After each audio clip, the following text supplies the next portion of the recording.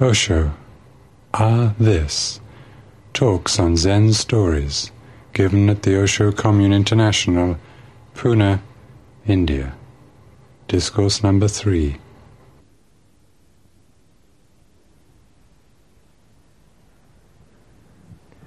Bhagwan. One day the king of Yen visited the master Chao Chu, who did not even get up when he saw him coming. The king asked, "Which is higher, a worldly king or the king of Dharma?" Chao Chu replied, "Among human kings I am higher. Among the kings of Dharma I am also higher." Hearing this surprising answer, the king was very pleased. The next day a general came to visit Chao Chu, who not only got up from his seat when he saw the general coming, but also showed him more hospitality in every way than he had shown to the king. After the general had left, Chao Chu's attendant monks asked him, "Why did you get up from your seat when a person of lower rank came to see you, yet did not do so for one of the highest rank?" Chao Chu replied, "You don't understand. When people of the highest quality come to see me, I do not get up from my seat. When they are of the middle quality, I do. But when they are of the lowest quality, I go outside of the gate to receive them."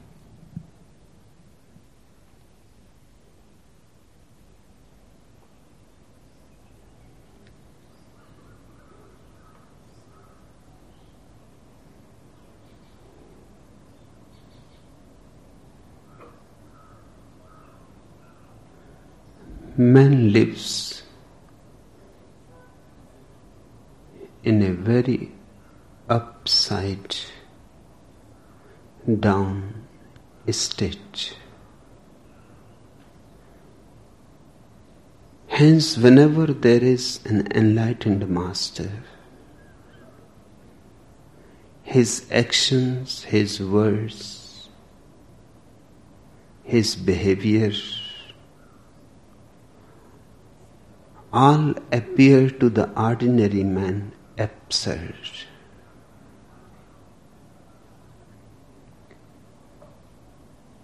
Jesus is misunderstood for the simple reason that a man of eyes is talking to the men who are blind. Socrates is not understood for the same reason, because he is talking to people who are utterly deaf. And so has been the case with all the Buddhas, of all the countries, of all the races. And unfortunately, this is going to remain the case forever.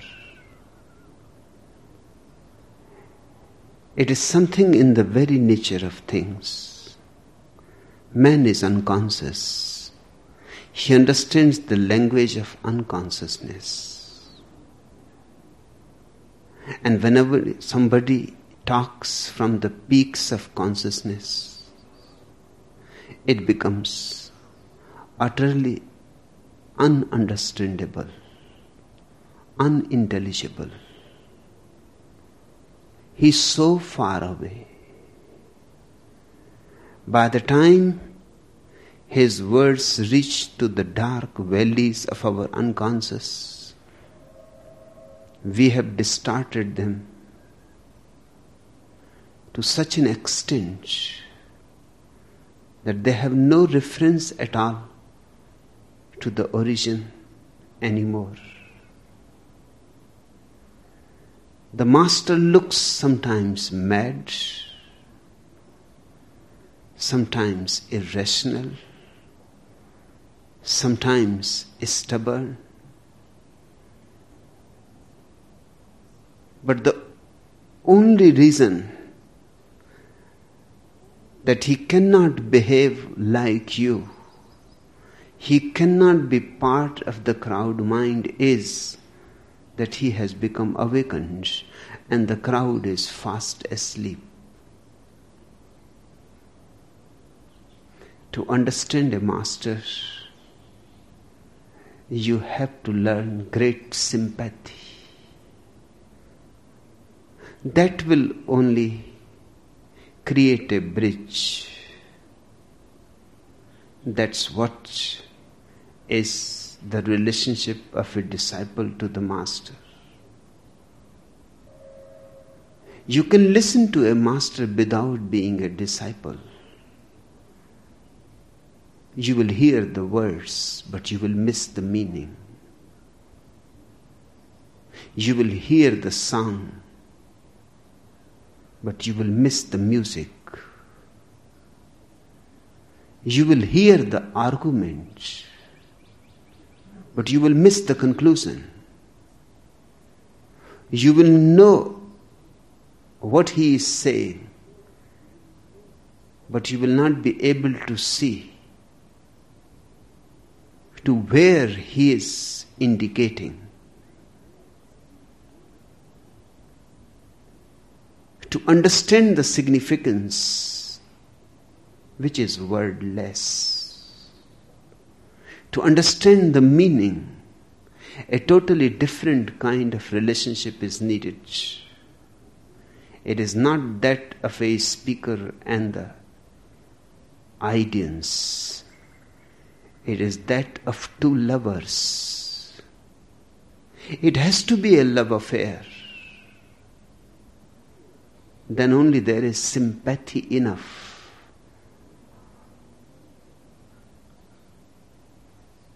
to have a bridge, to have communication. And once the sympathy is there, it is not very far away from empathy. Sympathy can be transformed into empathy very easily. In fact, it changes on its own accord into empathy. Just as you sow the seeds and in right time they sprout and the spring comes and there are many flowers. Sow the seeds of sympathy. That is initiation into disciplehood. Then soon there will be flowers of empathy. In sympathy, there is still a little distance. You can hear a little better than before. You can understand more clearly than before. But still, things are in a state of vagueness, more clear than before, but not absolutely clear yet. In a state of twilight, the night is no more, but the sun has not risen yet, and it is very misty. You can see, but can't decipher things accurately. Empathy means now there is no more any distance. Now the disciple is drowned in the master. He has become a devotee. Now the master is drowned in the disciple. They are not separate entities anymore. They have reached to the same rhythm of being. They pulsate in synchronicity. Then there is understanding. And that understanding liberates. And that understanding is immediate. You see the master, you look into his eyes, you hear his words, You see him moving, his gestures, and they are immediately understood without any translation of the mind. The mind functions no more as a mediator. It is direct communion, not even communication, but communion.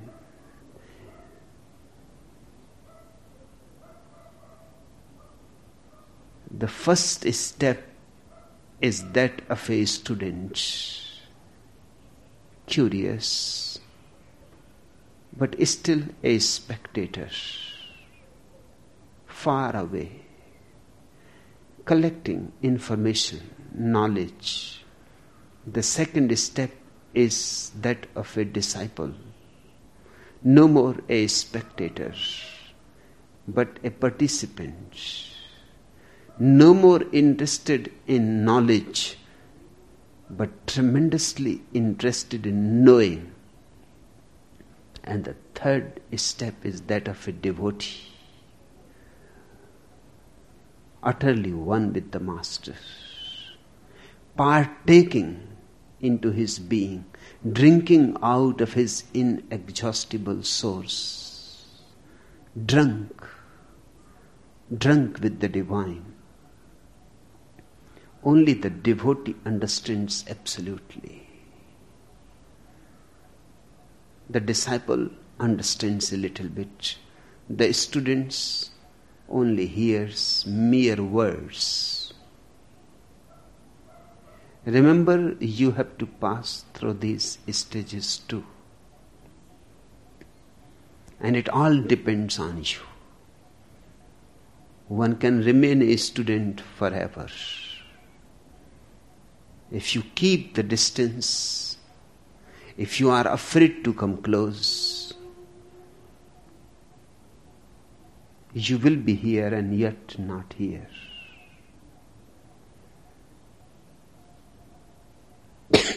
Come closer.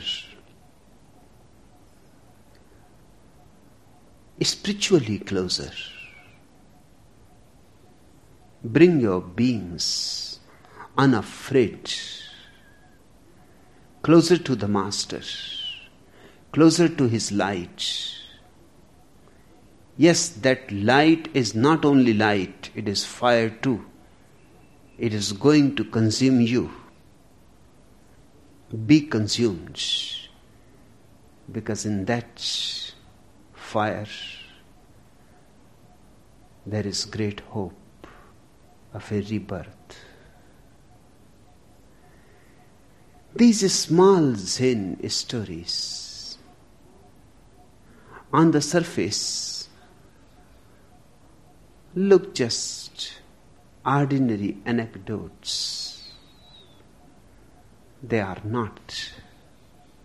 They carry immense significance. Before we enter into the story, few things have to be understood. The other day, there was a question from Satsanga. He said, Bhagwan, why are you not a little more diplomatic with the politicians and the priests? Because that will save us a lot of trouble.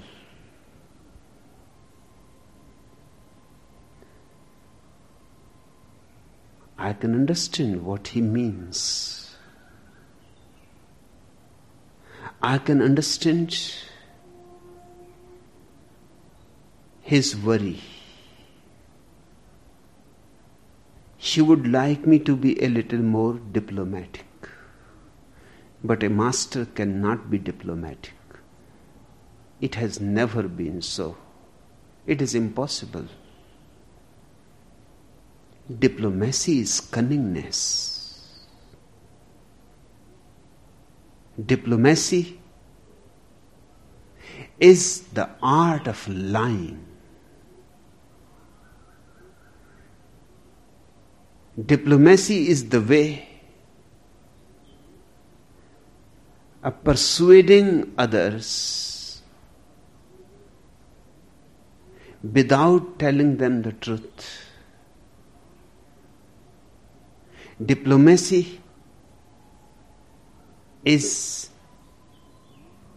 a game. Politicians play the game. Mystics cannot play it. A mystic is one who calls a spade a spade. He is straight. Whatsoever the caste, he cannot deceive. He cannot lie. He cannot keep quiet. If he sees something, he will say, and he will say it as it is.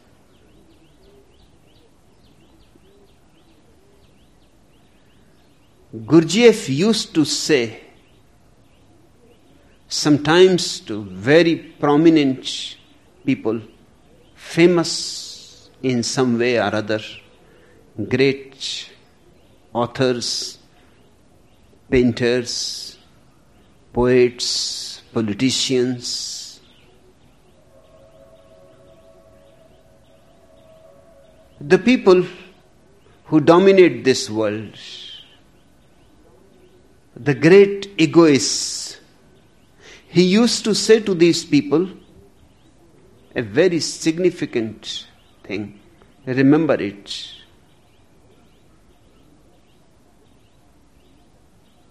Suddenly, he will say to them, you have a very good facade. Now to say to a politician, to a president of a country, or to a prime minister, or to a king, that you have a very good facade, is to invite trouble. And Gurdjieff lived his whole life in trouble. But there is no other way.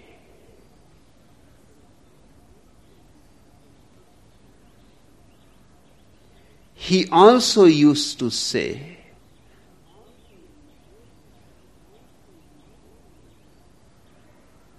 more than once, whenever some egoist will ask him, do you love me? Do you like me? This was his answer. For what you could be, I have nothing but benevolence. But as you are, I hate you. Back to your grandmother.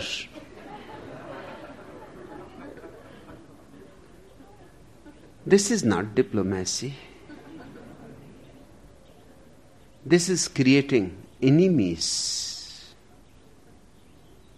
Jesus must have been really a great artist in creating enemies, because he was only 33 when he was crucified.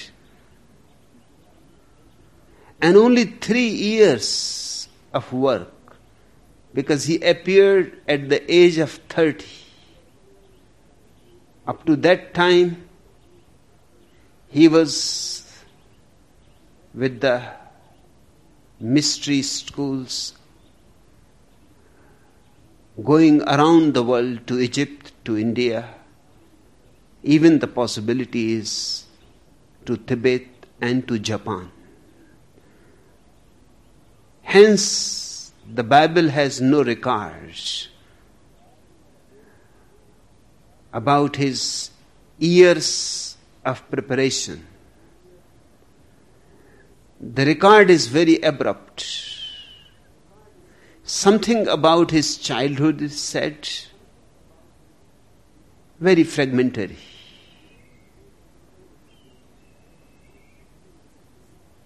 And only once he is mentioned when he is 12 years of age, that he starts arguing with the priests in the temple. That's all. Then there is a gap of 18 years. Nothing is mentioned.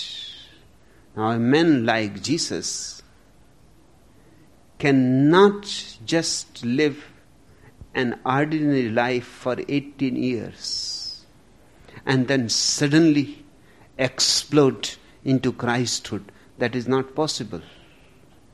These 18 years he was moving with different masters, with different systems, getting initiated into different mystery schools, learning whatsoever was available, getting in tune with as many masters as possible. He appears at the age of 30, and by the age of 33 he is crucified. In 3 years he really did a good job. He has been quick. You cannot think that he was diplomatic.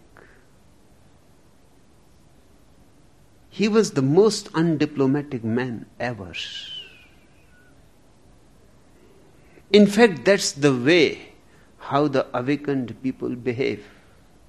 What exactly is diplomacy, satsang? Daddy, what is diplomacy? Asked little Bill, just home from his school. Well, son, it is like this, replied his dad. If I were to say to your mother, your face would stop a clock, that would be stupidity. But if I were to say, when I look at you, time stands still, that is diplomacy.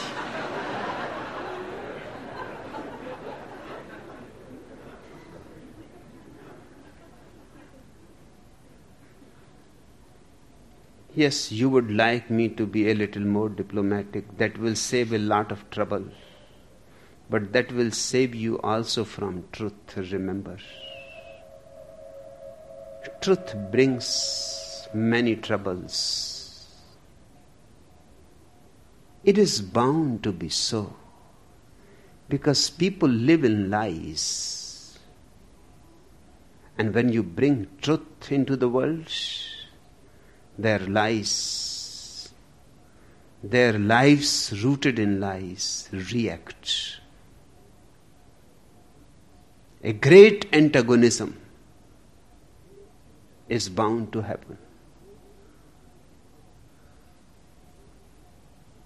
And people, as they are in their unconsciousness, cannot live without lies.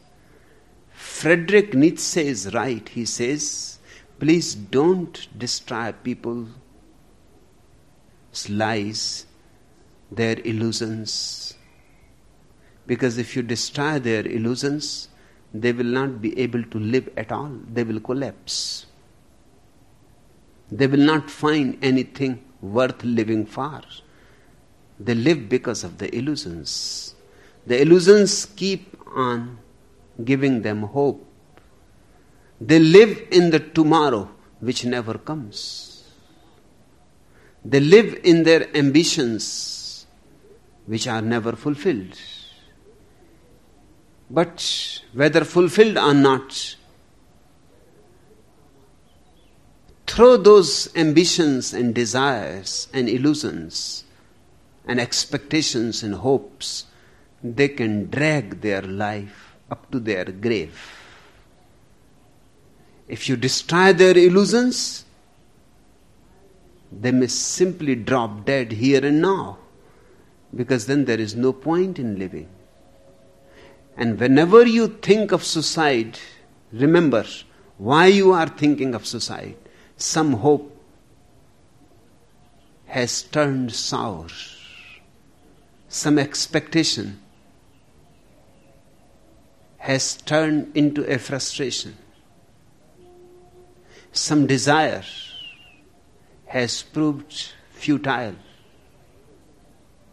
You have become aware, even in your unawareness, a little ray of awareness has penetrated you. You have seen, maybe only for a moment, a glimpse. Just like lightning in the dark night. For a moment all was light and you have seen. that the way you are living is false, and there is no fulfillment if you live in a false way, immediately the idea of suicide arises in you. More and more people are committing suicide today, more than ever. More people commit suicide in the West than in the East. It looks very strange, very illogical. It should not be so. Because in the East people are starving, but they don't commit suicide. In the West, they have all that man has always desired. People have 2 houses, one in the city, one in the mountains, or on the sea beach in the country. They have 2 car garages and all kinds of gadgets that technology has made available. For the first time, West has succeeded in being affluent. But more people are committing suicide there than in the East. Why? For the simple reason, East can still hope, and West is becoming aware that there is no hope. When you don't have something, you can hope for it. When you have it, how can you hope anymore? The thing is there, and nothing has happened through it. You have the money, you have a good wife, children, husband, prestige, respectability, all. And suddenly you become aware in this affluence that deep down you are hollow, poor, a beggar, and nothing else. The whole effort of achieving all these things has failed. Things are there, but no fulfillment has happened through them. This is the cause of more suicide in the West.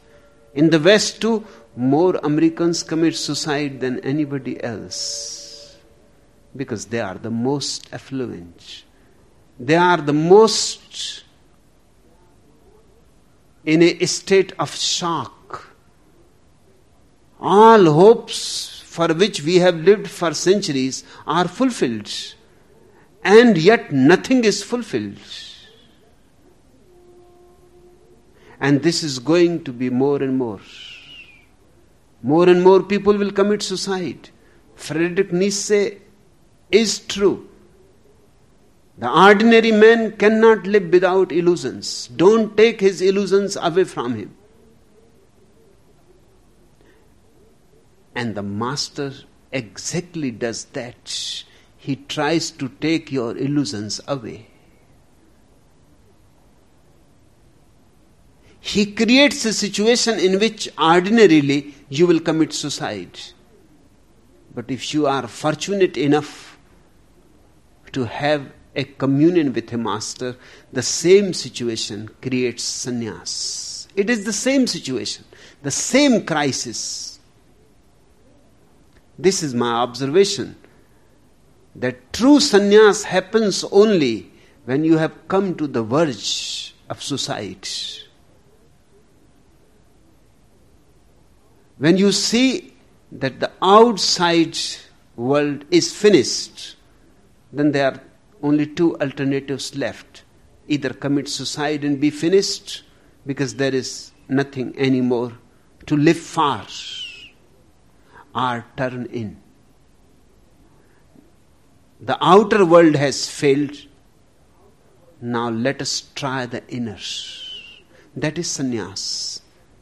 Sannyas and suicide are 2 aspects of the same coin.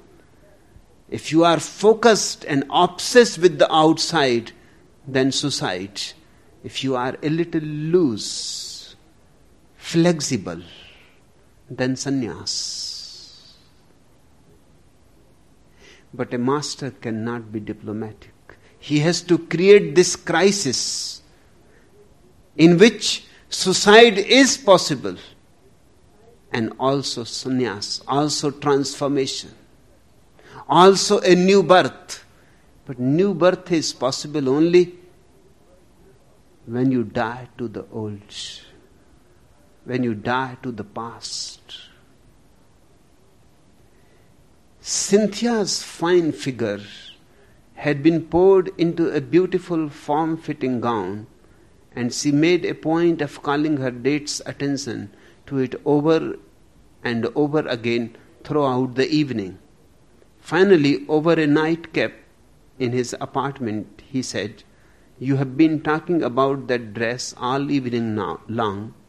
You called my attention to it first when we met for cocktails, mentioned it again at dinner, and still again at the theater.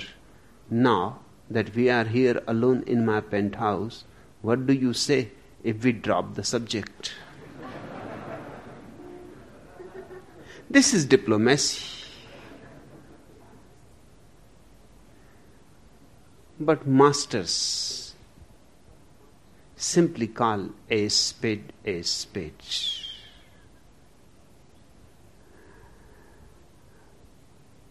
Their truth is utterly nude. Whether you like it or not is not the point. They cannot compromise with your likings. If they start compromising with your likings, they can't be of any help to you. To compromise with you means to compromise with your sleep, your unconsciousness, your mechanicalness. To compromise with you means to stop waking you up. That is not possible. Hence, Satsanga, I cannot be diplomatic. Moreover, I am not British.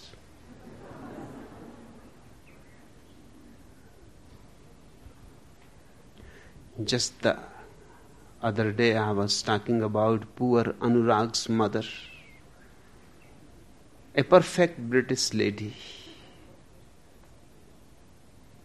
But she was not here.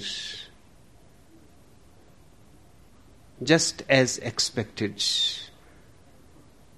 She had been here only once in many weeks. She simply goes on sitting in the hotel, utterly bored, as every British is bored.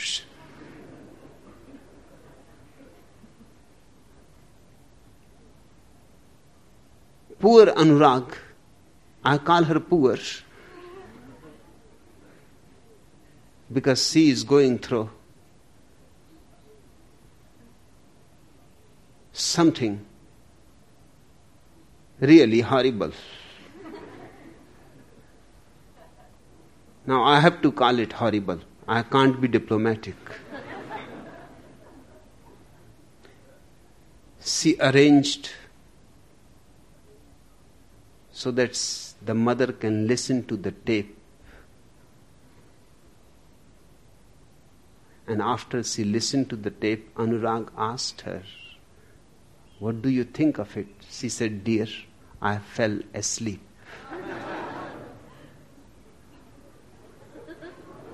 This is diplomacy.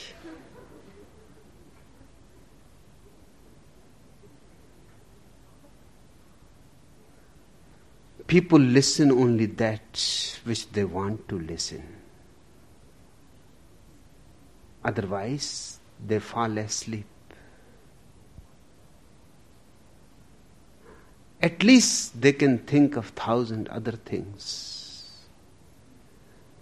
And that too is a kind of a sleep, because you are no more listening.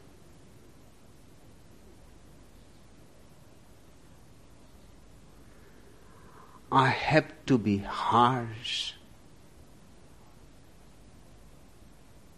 I have to be as hard as possible, Because your sleep is deep and it has to be settled. I have to hit on your head with a hammer.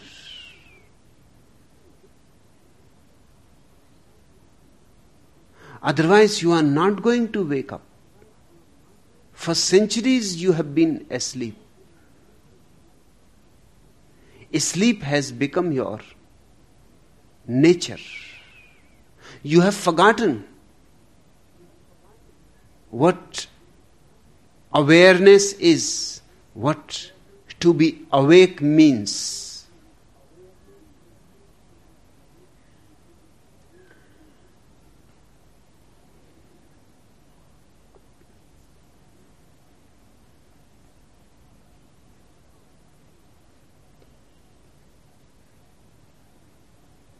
There are 3 types of men. And the master behaves differently according to the type. The highest type is the man who has tasted the joy of no mind. The master behaves with that type of man in a totally different way, because he knows he will understand. The state of no mind is the highest state. You are at the peak when you are in the state of no mind. When you are absolutely silent, when nothing stirs within you, no idea, no thought, when the mind has ceased to create noise, the constant noise. The mind is so much chattering that it won't allow you to hear anything. When the mind's chattering ceases, for the first time you become aware of the music of your own being. And for the first time you also become aware of the music that this existence is. When such a man approaches a master,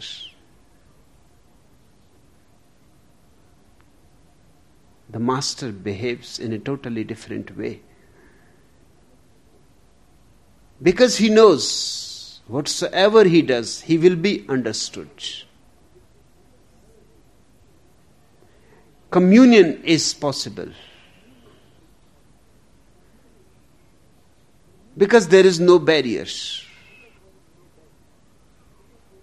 The second type of man is the man who lives in between the first and the third. He has a meditative mind, not a no mind yet, but a meditative mind. That is, he is on the way. He has learned how to be a little silent, a little more harmonious than others. The noise is there, but it is a distant noise. He has been able to detach himself from it. He has created a little distance between himself and his mind. He is no more identified with the mind. He does not think, I am the mind.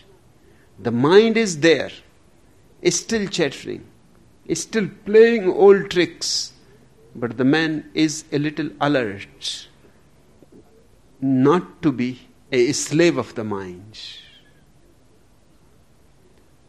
The mind has not left him, but the mind is no more so powerful as ordinarily it is. In the state of no mind, the mind has left. The mind has become tired. The mind has come to realize that this man has gone beyond my powers. Now this man cannot be exploited anymore. That this man has become utterly unidentified with me. He will use me, but I cannot use him. The second type of man, who is in between, sometimes falls back into the old pattern, is used by the mind, sometimes gets out of the old pattern. It is a hide and seek. Mind is still not absolutely certain that he has failed. There is still hope. Because once in a while, the man starts listening to the mind, becomes again identified. The distance is not great. The mind is very close. Any moment of unconsciousness, and the mind takes over. It starts bossing over again. This is the second type of man, the meditative man, who has known few glimpses of the eternal. Just as you can see the Himalayas from thousands of miles, the snow-covered peaks in the early morning sun, in an open sky, unclouded sky, can be seen from thousands of miles away. That is one thing. And to be on the peak, to abide there, is quite another. The first type of man abides in no mind. The second type of man has glimpses only. Of tremendous value, of course, because those glimpses will pave the way so that he can reach to the peak. Once you have seen the peak, even from thousands of miles away, the invitation has been received. Now you cannot remain in the world at rest in the old way. Something starts challenging you. Something starts calling you forth. An adventure has taken possession of you. You have to travel to the peak. It may take years, maybe lives, but the journey has started. The first seed has fallen into the heart. The master behaves with the meditative man in a different way. Because with the first, communion is possible. With the second, communication is possible. And then there is the third type, the man who lives identified with the mind, with the ego, with whom even communication is not possible, with whom there is no way to relate. This word identification is beautiful. It means to make something an entity. To entitify the id. That is the meaning of identification. When you become the mind, you have become a thing. You are no more separate. You have fallen in sleep. This is what is called metaphysical sleep. You have lost track of your own self. You have forgotten your reality and you have become one with something which you are not. To become one with something that you are not is identification. And to be that which you are is disidentification. The first man lives in disidentification. He knows he is not the body, he is not the mind.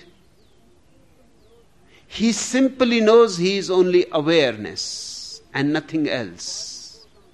The body goes on changing. The mind goes on changing. But there is one thing in you which is unchanging, absolutely unchanging. That is your awareness. It was exactly the same when you were a child, and it will remain exactly the same when you will be an old man. It was the same when you were born, and it will be the same when you will die. It was same before your birth, it will be the same after your death. It is the only thing in existence which is eternal, unchanging. The only thing that abides. And this eternal awareness can be the true home, nothing else. Because everything else is a flux. And we go on clinging with the changing, then we create misery. Because it changes and we want it not to change.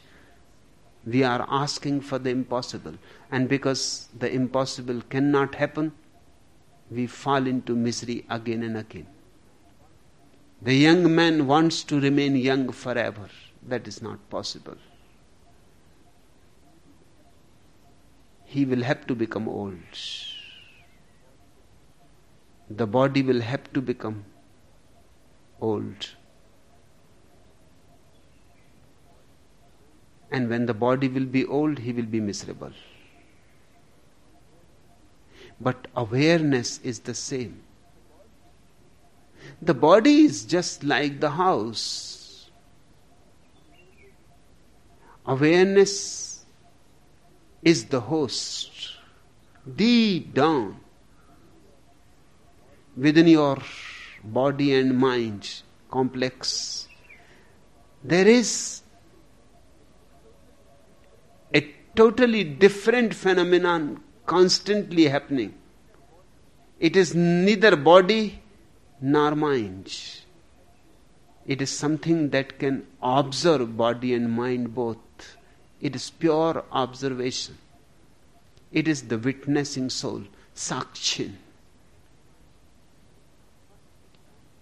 The first type of man knows that he is unidentified with all that is changing. He is centered in his reality. The third type of man is obsessed with something which he is not. In fact, the majority of the people belong to the third type. The third type is metaphysically ill. If you ask the awakened one, then the third type is mad, insane. To think yourself something which you are not is insanity. A man went to a psychiatrist and said, "Doctor, you will have to help me. I can't help thinking that I am a dog. I even chew bones, bark, and lie on the mat in the evenings." Said the psychiatrist, "Just lie on that couch." "I am not allowed to," he cried.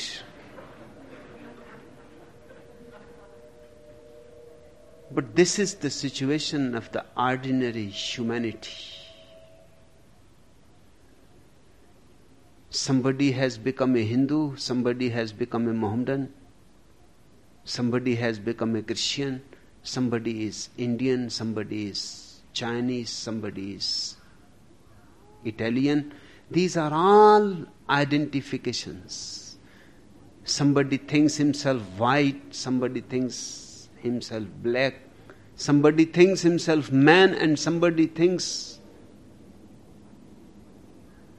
identified with the woman. These are all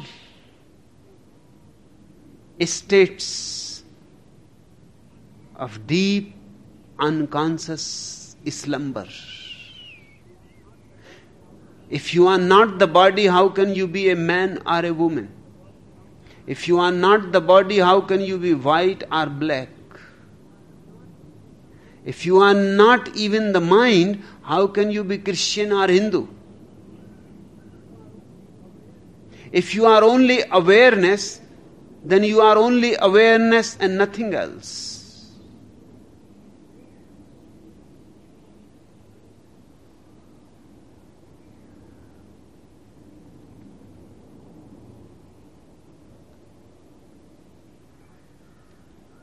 Now this little Zen story.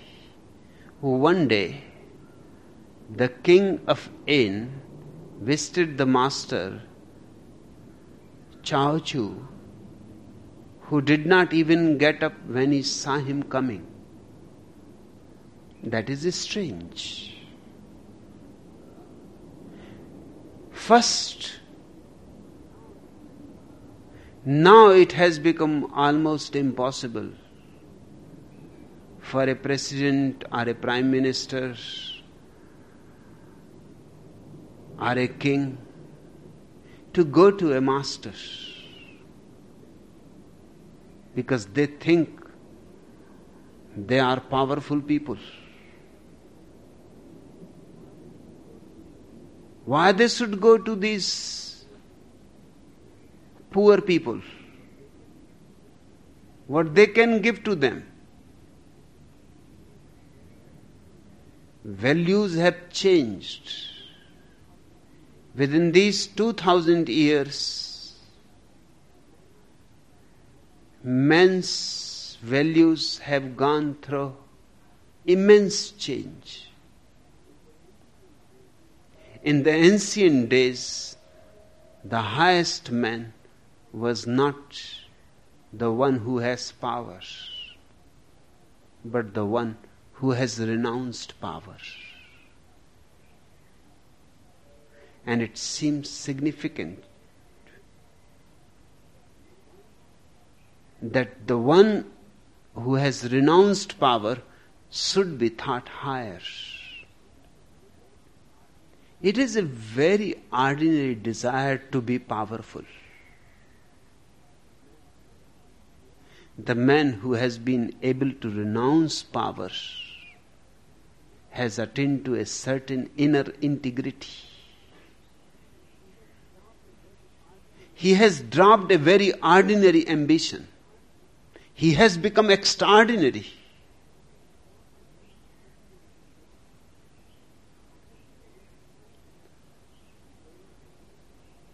In those days, kings used to go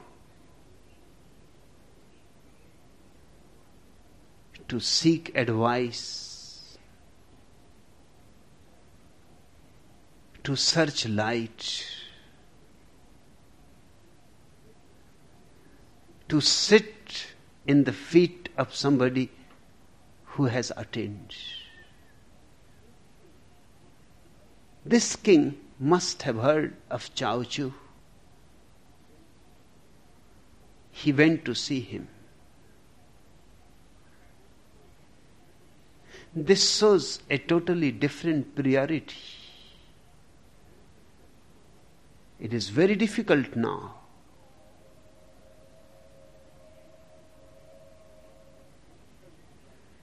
It is difficult because man has become more materialistic. His mind is too much concerned with what you have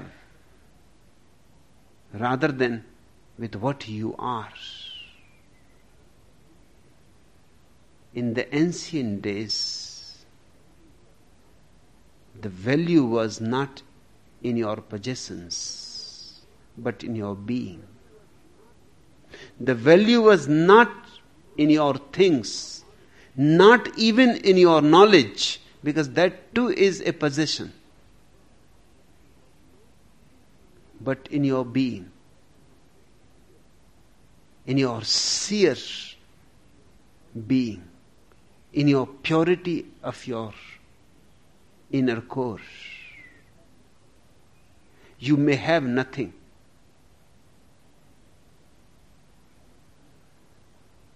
Alexander has gone to see Diogenes, a naked man who had nothing.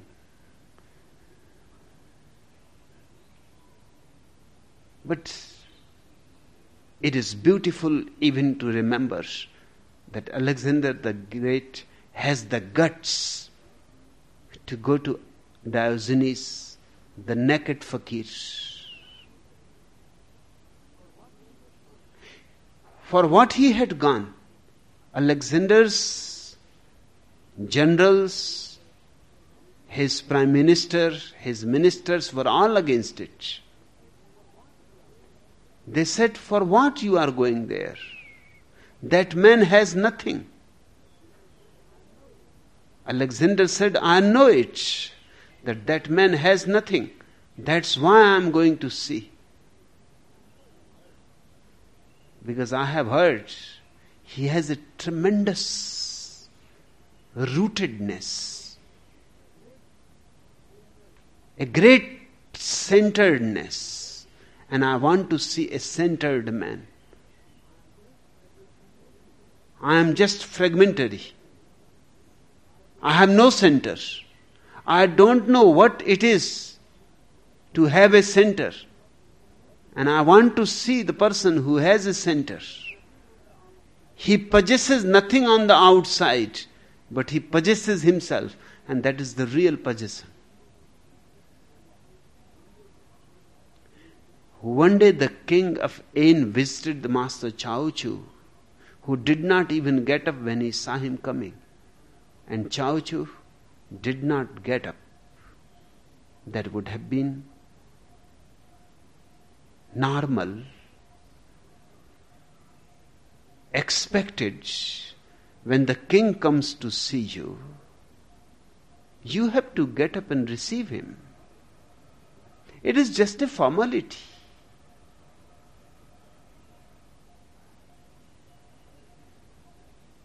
I have heard that Chuang Tzu, a Taoist master, used to be in the service of the king of China. Then he left the service. After a few years, the king came to hear that Chuang Tzu has become enlightened. So he went to see him. Chuang Tzu was a man of great manners, formality, because he was one of the most important men in the court of the king. So king was expecting the same court manners. When he reached Chuang Tzu, he was playing on his flute. Both the legs spread underneath a tree, leaning against the tree. He continued to play on the flute with legs spread. The king stood there, could not believe his eyes. He said, have you gone mad or something? Have you forgotten all court manners?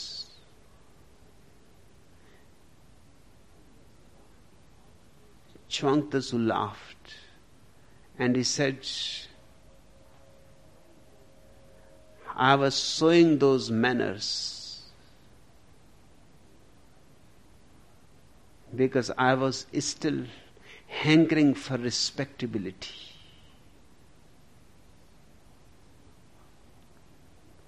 Now I don't hanker for anything. So why should I care? You may be the king, you may be the beggar. It is all the same to me. Because now I have no more any desires. It does not matter whether the king comes to me or the beggar. The king was immensely impressed. He understood the point. All those court manners were nothing but ways of buttressing the king.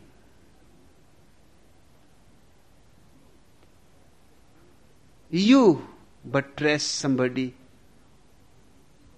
and then in response he buttresses your ego. It is a mutual kind of arrangement. You say good things about others and they say good things about you. Both are being formal because both want to listen good things about oneself. Chuang Tzu said, now it is up to you, whatsoever you think. You can think I have gone mad. You can think I have fallen from grace. Who cares?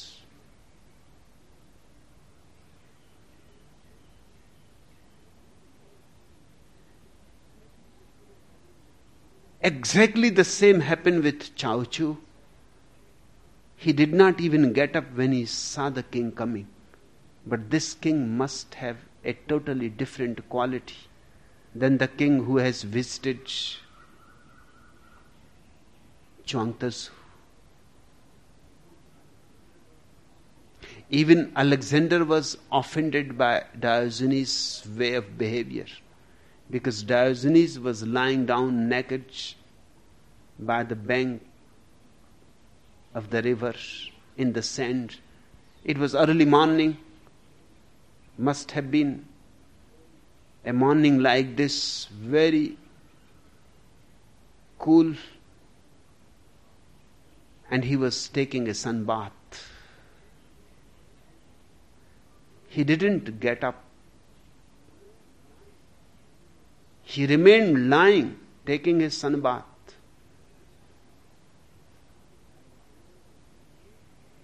Alexander was a little embarrassed how to start talking with this man. Not finding anything else, he said, I have come to see you. I am Alexander the Great.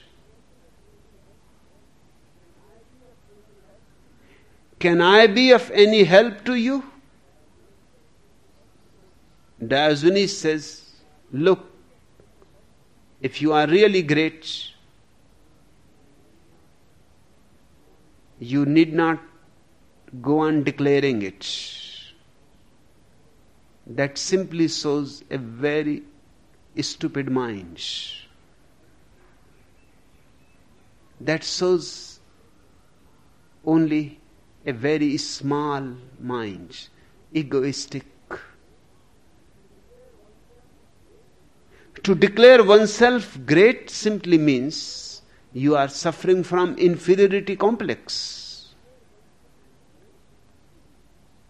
And the second thing, I don't need anything. But if you really want to help me, you can do one thing. Just stand aside, because you are preventing the sun.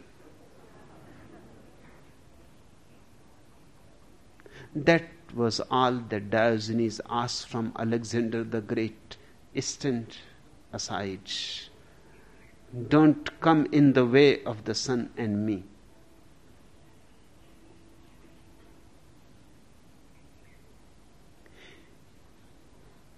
But Alexander could not understand Diogenes. Of course, he was impressed, but in a totally different manner. He was impressed of the powerful presence of Diogenes, as if the whole bank was full of his presence, as if he was creating a Buddha field. Although he was armored, although he was not at all interested in mysticism, but he was impressed. But this king of N must have been of the first type, far more higher than the king who visited Chuangtasu, and far more higher than Alexander. He understood it. The king asked, which is higher, a worldly king or the king of Dharma?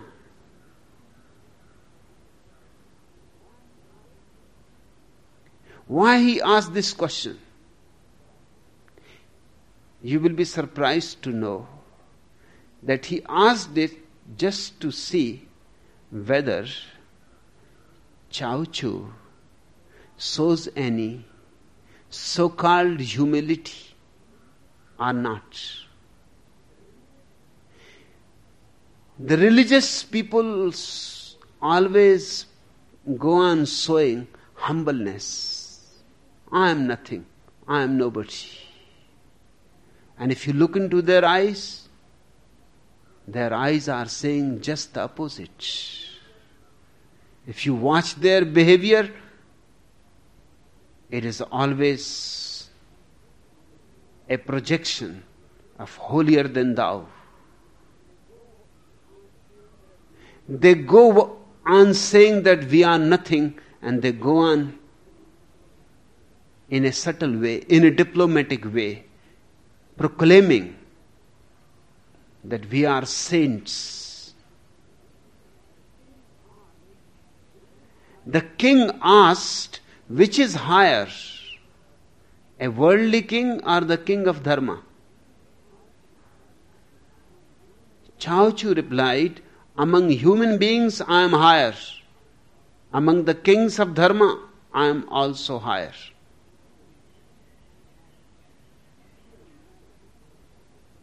The real man of Zen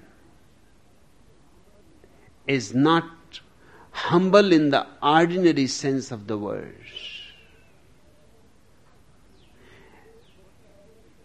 He simply says whatsoever is the case. This is the case.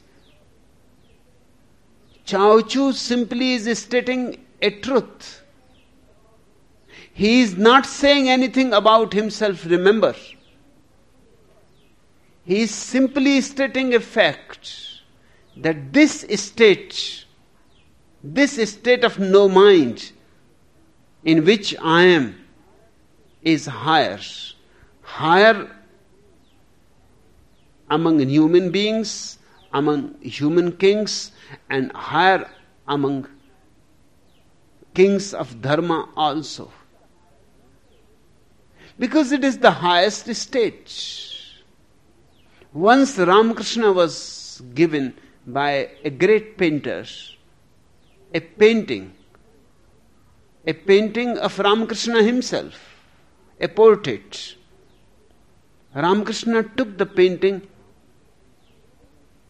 bowed down to the painting, touched the feet, his own feet. It was his own portrait. The painter was puzzled. Is that man really mad? The disciples were puzzled. One disciple asked, Paramhans Deva, what are you doing? Touching your own feet. Ramakrishna said, right. You should have reminded me before. I should not do such a thing. What people will think? They will think I am mad. But the truth is, I completely forgot that this is my picture. I could only see the ultimate state of consciousness. This is a portrait of Samadhi, not of Ramakrishna. Ramakrishna is irrelevant. It could have been Buddha's picture, it could have been Krishna's picture, it could have been Jesus' picture. It is just accident that it is mine. It doesn't matter. But the painter has been able to catch hold of something very subtle. He has been able to depict something which is indescribable. And I could not resist myself. I had to bow down. I had to touch the feet. Remember when Chao Chu says, among human kings I am higher, among the kings of dharma I am also higher, he is not talking about himself. Not at all. He is talking about the ultimate state. He is no more. So who is there to be humble? See the point. There is nobody to be proud, there is nobody to be humble. Those are all games of the ego, to be humble or to be proud. The real man is neither proud nor humble. He simply is not. Then whatsoever he says has no reference to his personality. He is only a mirror. He reflects the ultimate. Chao Chu is talking about the ultimate. He has become one with the ultimate. And the king understood it. Hearing this surprising answer, the answer is really surprising. When you go to saints, they don't talk like that.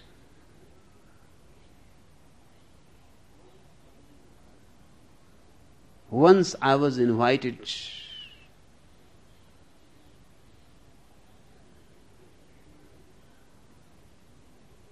in a religious conference. 300 saints were invited from all over the country.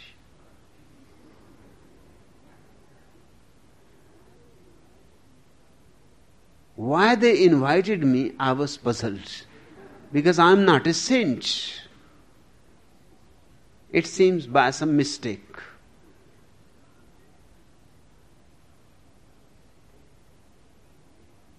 They had made a great platform for all the 300 saints to sit together.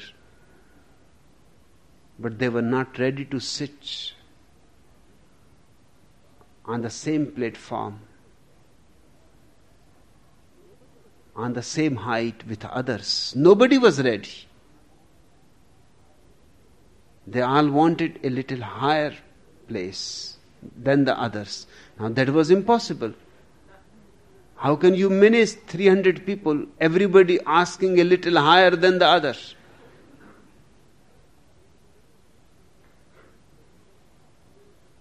So the stage was for 300 people, and thousands of people had gathered to listen. But each saint talked to the people sitting alone on that big platform. It was impossible to bring them together even.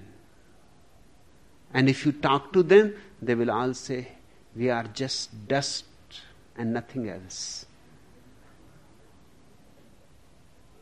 We are humble people, servants of God, servants of humanity. Even once in a year, some of them will wash the feet of a poor man. All formality. But they cannot sit on the same platform. One of those 300 saints has brought his own golden throne. And he wanted to sit on his golden throne. No, the others were very angry. They said, this cannot be allowed. If he sits on the golden throne, then we also need golden thrones of the same height.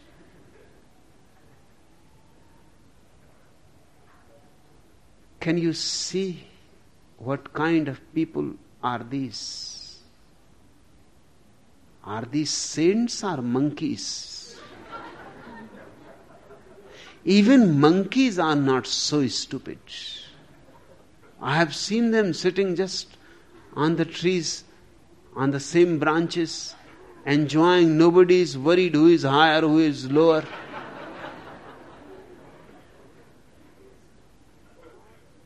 But if you talk to them, and they all addressed,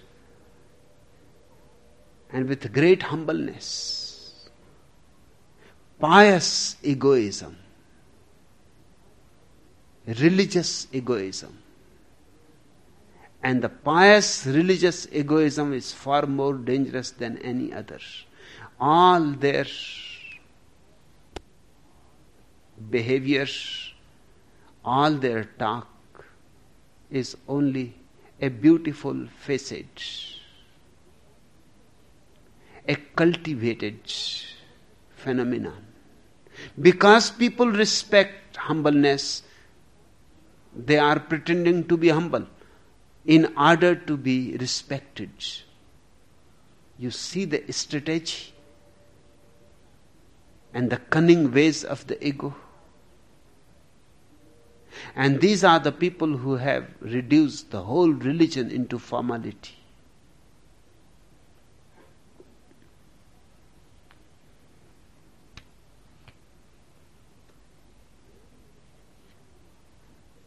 Hearing this surprising answer, it was really surprising. Surprising because ordinarily the religious people don't talk like that. The king must have expected that he will say that I am nobody, that I am just dust unto your feet, that I am the servant of humanity, just a servant of God. I am here to serve others.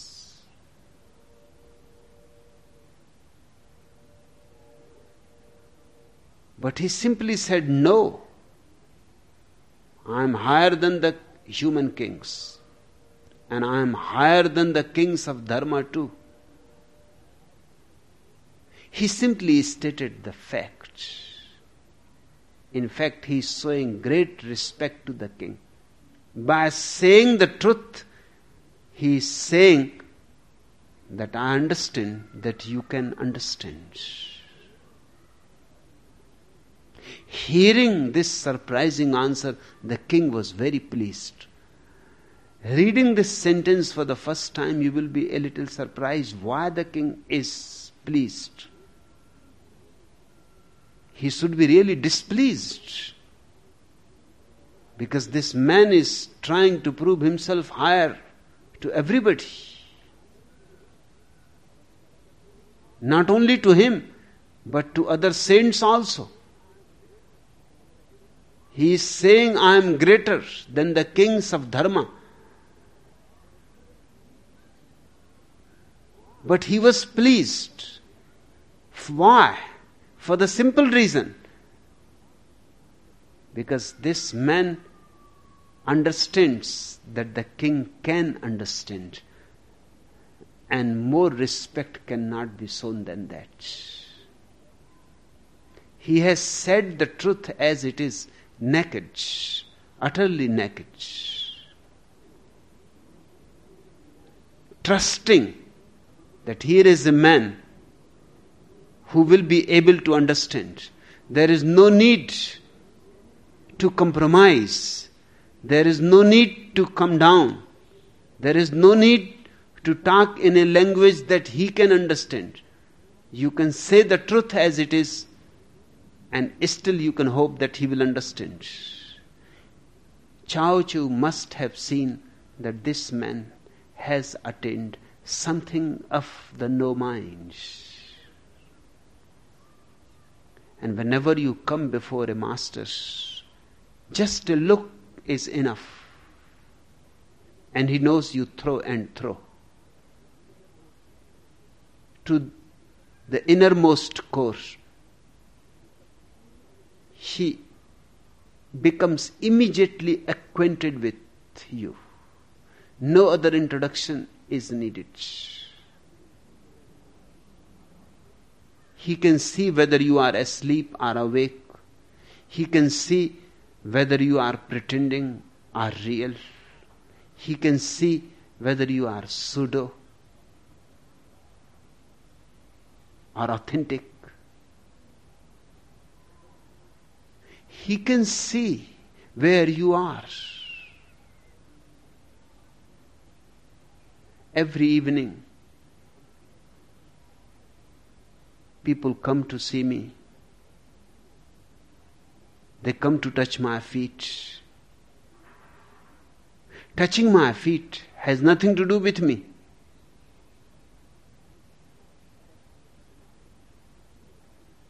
That is just an excuse for them to bow down,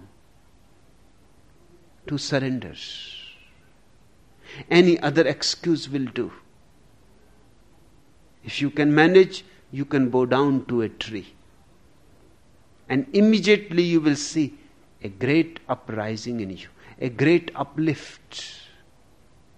But there are few fools also.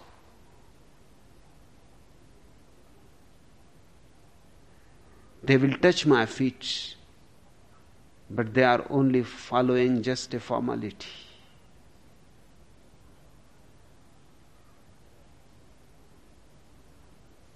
There are few other kinds of fools who will come to touch the feet, but will not be able even to do it formally. They will just sit there like a rock.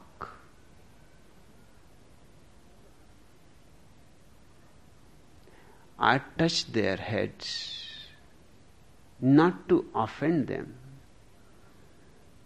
Otherwise, it is not worth. Because it is meaningless. If they are not surrendering, my touch cannot reach to their hearts. My energy cannot stir their hearts. Whether they are standing, sitting like a rock there, or just touching my feet in a pseudo way. Touching their head is futile. Still I touch, just not to unnecessarily hurt them. And they will not understand even that. You can hit only when somebody understands. Now Chao Chu has hit the king as hard as possible by saying, what you are, I am higher than all the kings of this world and the other worlds. He has hit him hard. Must have seen the immense capacity of the man to understand. And that's why the king is very pleased. He was not hoping that he will be respected so much. Do you see the point? It is not an ordinary anecdote. When you read it, it looks ordinary. When you go deep into it meditatively, you will find subtle nuances, subtle turns. Just this single word, and the king was very pleased, is of immense importance. What is there to be pleased? The man has hit him like anything. But there is something to be pleased, because he thought him worth enough to hit. He thought him worthy enough to say the truth as it is. He belongs to the first category. The next day, a general came to visit Chao Chu, who not only got up from his seat when he saw the general coming, but also showed him more hospitality in every way than he had shown to the king. After the general had left, Chao Chu's attendant monks asked him, "Why did you get up from your seat when a person of lower rank came to see you, yet did not do so for one of the highest rank?" Now the attendant monks can see only the outer self. The general is of a lower rank. The king is of a higher rank. They can only see the outer side, and they must have been puzzled. Why Chao Chu behaved in such a hard way with the king, and why he behaved in a such soft way with the general. Chao Chu replied, "You don't understand. When people of the highest quality come to see me, I do not get up from my seat. There is no need.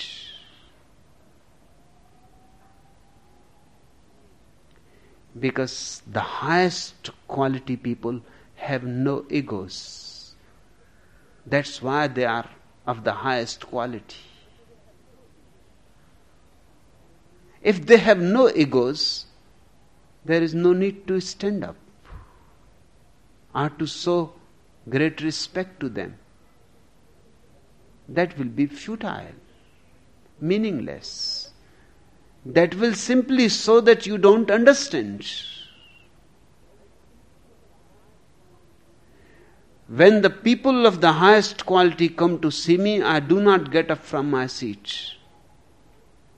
When they are of middle quality, I do. But when they are of the lowest quality, I go outside of the gate to receive them. The ways of the masters are strange.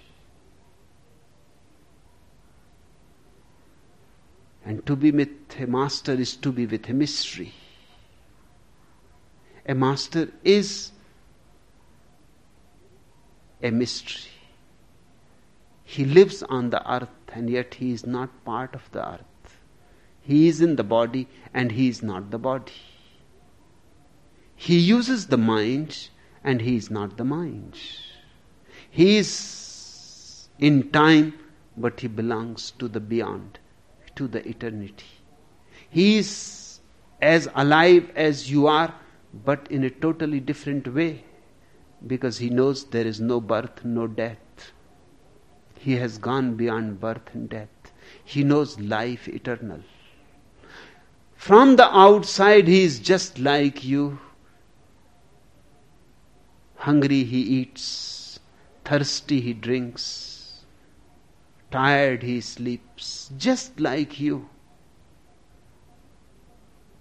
But in his innermost core, he is totally different, because he is in a totally different world, in a totally different space.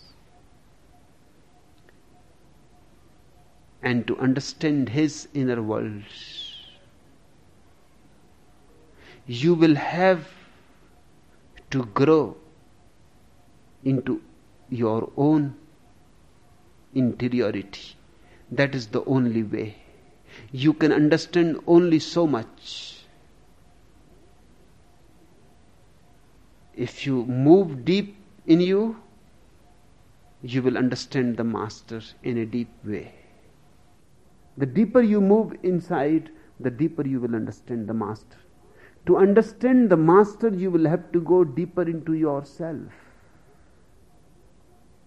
When you have reached to the innermost core of your being, you will know the master in his absolute perfection.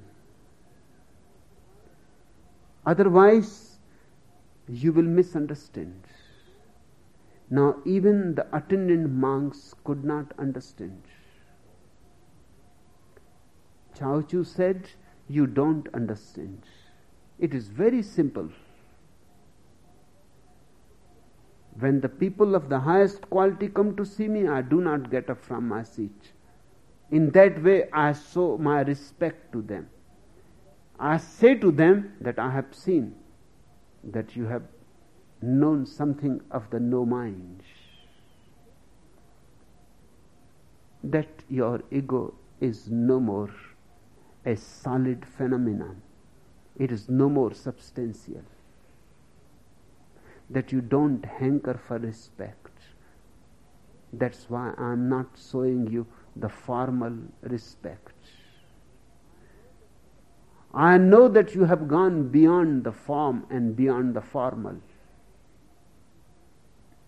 We live in the form and in the formal. We change everything into formality. Love becomes marriage.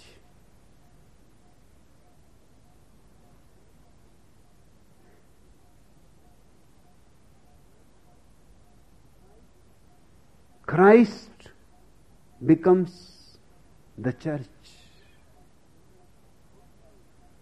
Buddha is reduced into stone statues.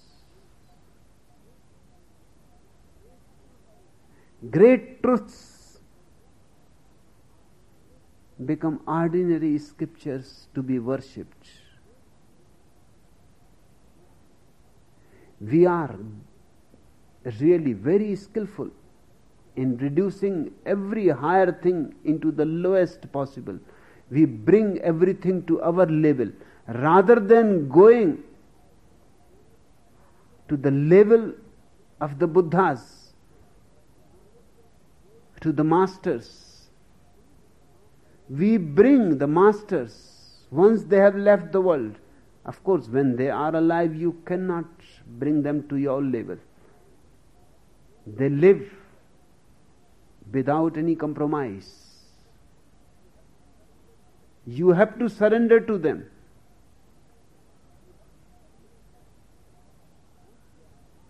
But once they are gone, then it is very easy.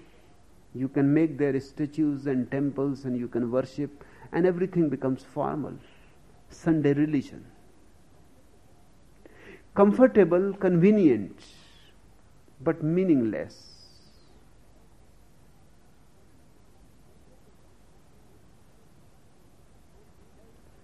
One hell's angel remarked to another, I don't see you at the gangbangs anymore. What happened? I got married, said his buddy. No shit, man, said the first cycler. Is legal tail any better than the normal kind? It ain't even so good, said the new groom, but you don't have to stand in line for it. It is comfortable. It is convenient. The legal tail.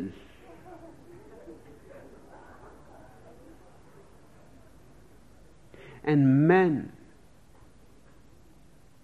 is more interested in convenience than in truth. More interested in comfort than in truth. More interested in security than in transformation. If that is your state too, you are going to miss me. Because my interest is not security. I will force you more and more into insecurity. My interest is not convenience. I will force you more and more into rebellion. My interest is only one, truth, because it is truth that liberates. Everything else becomes a bondage.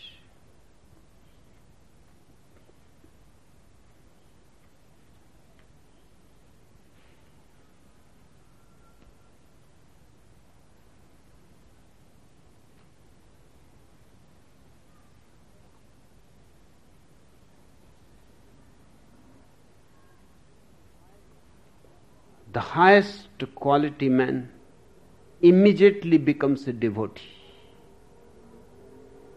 The middle quality man immediately becomes a disciple. The lowest quality man remains for years, for life, just a student.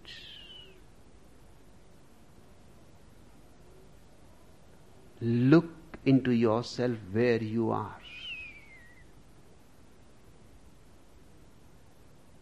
Don't be just a student here. This is not a school. In fact, the whole process is of de-schooling. I am not teaching you anything. I am here to help you transformed. I am not giving you a dogma or a creed or a religion. I am not interested in all these things.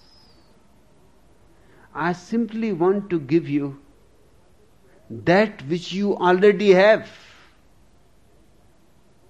It has only to be provoked.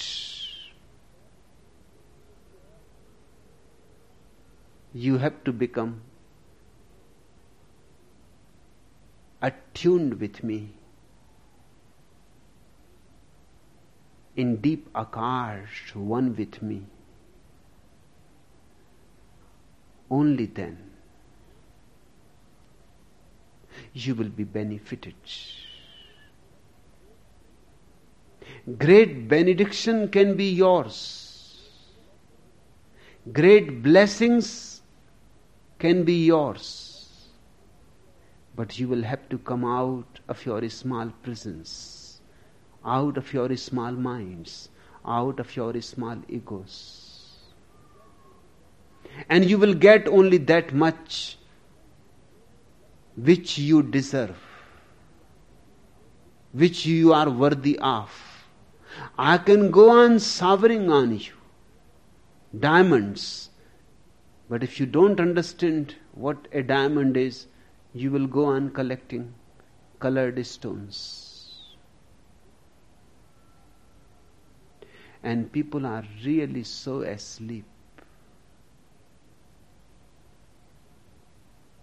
that they don't know what they are doing. And they ask for wrong things. They ask for respect.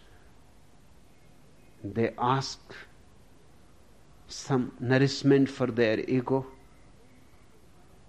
Many people write letters to me, newcomers, that why in your ashram a little more love is not shown to us newcomers. Why everybody seems to be a little aloof, a little cool? Why people don't seem to be interested in newcomers? We come here to find love, warmth. In fact, behind these words, love, warmth, etc., all that they are hankering is some kind of respect, some kind of ego nourishment. That's why people will look cool. People will look aloof. We are not interested in helping your egos, because we don't want to create greater hells for you. You are already in suffering. You have suffered enough. We want to pull you out of your egos. Just a small thing can hurt. Just a very small thing. And we have managed things in such a way that there are many things which are bound to hurt your ego. Unless you are ready to drop it, you will escape from this place sooner or later. Only those who are ready to drop their egos will become part of this commune.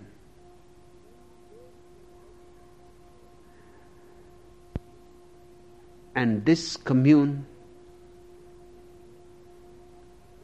is happening after many centuries.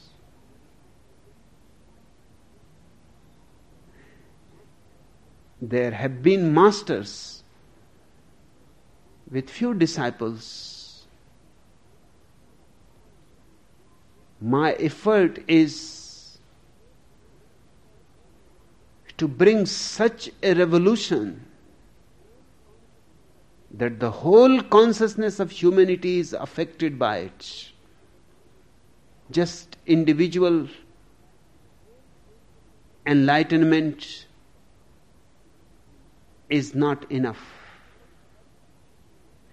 We have to start a process of enlightenment in which thousands of people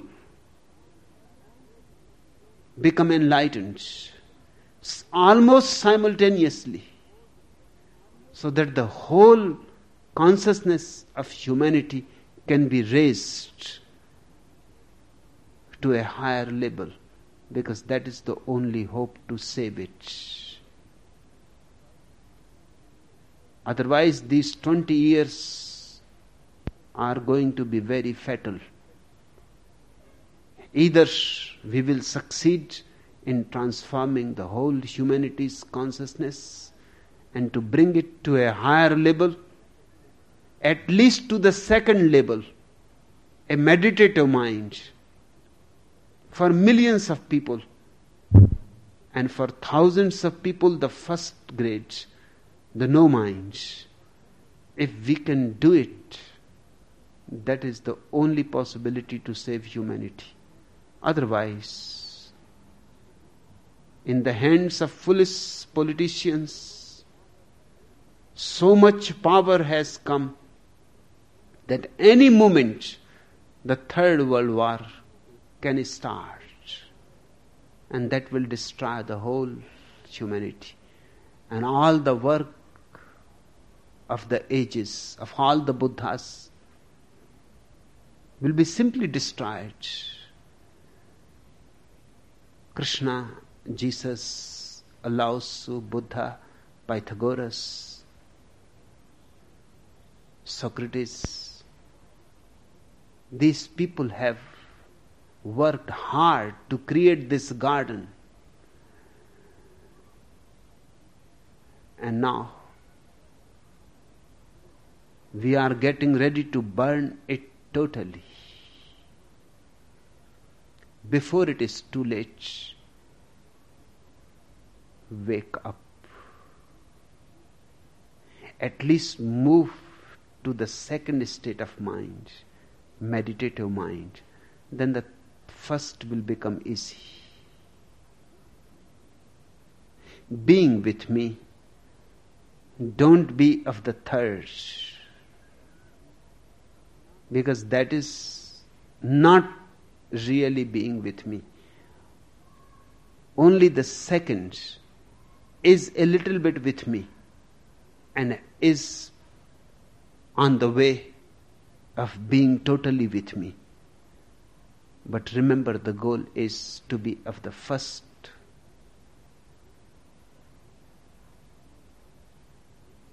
No mind is the goal. From mind to no mind is the revolution of sannyas. Enough for today.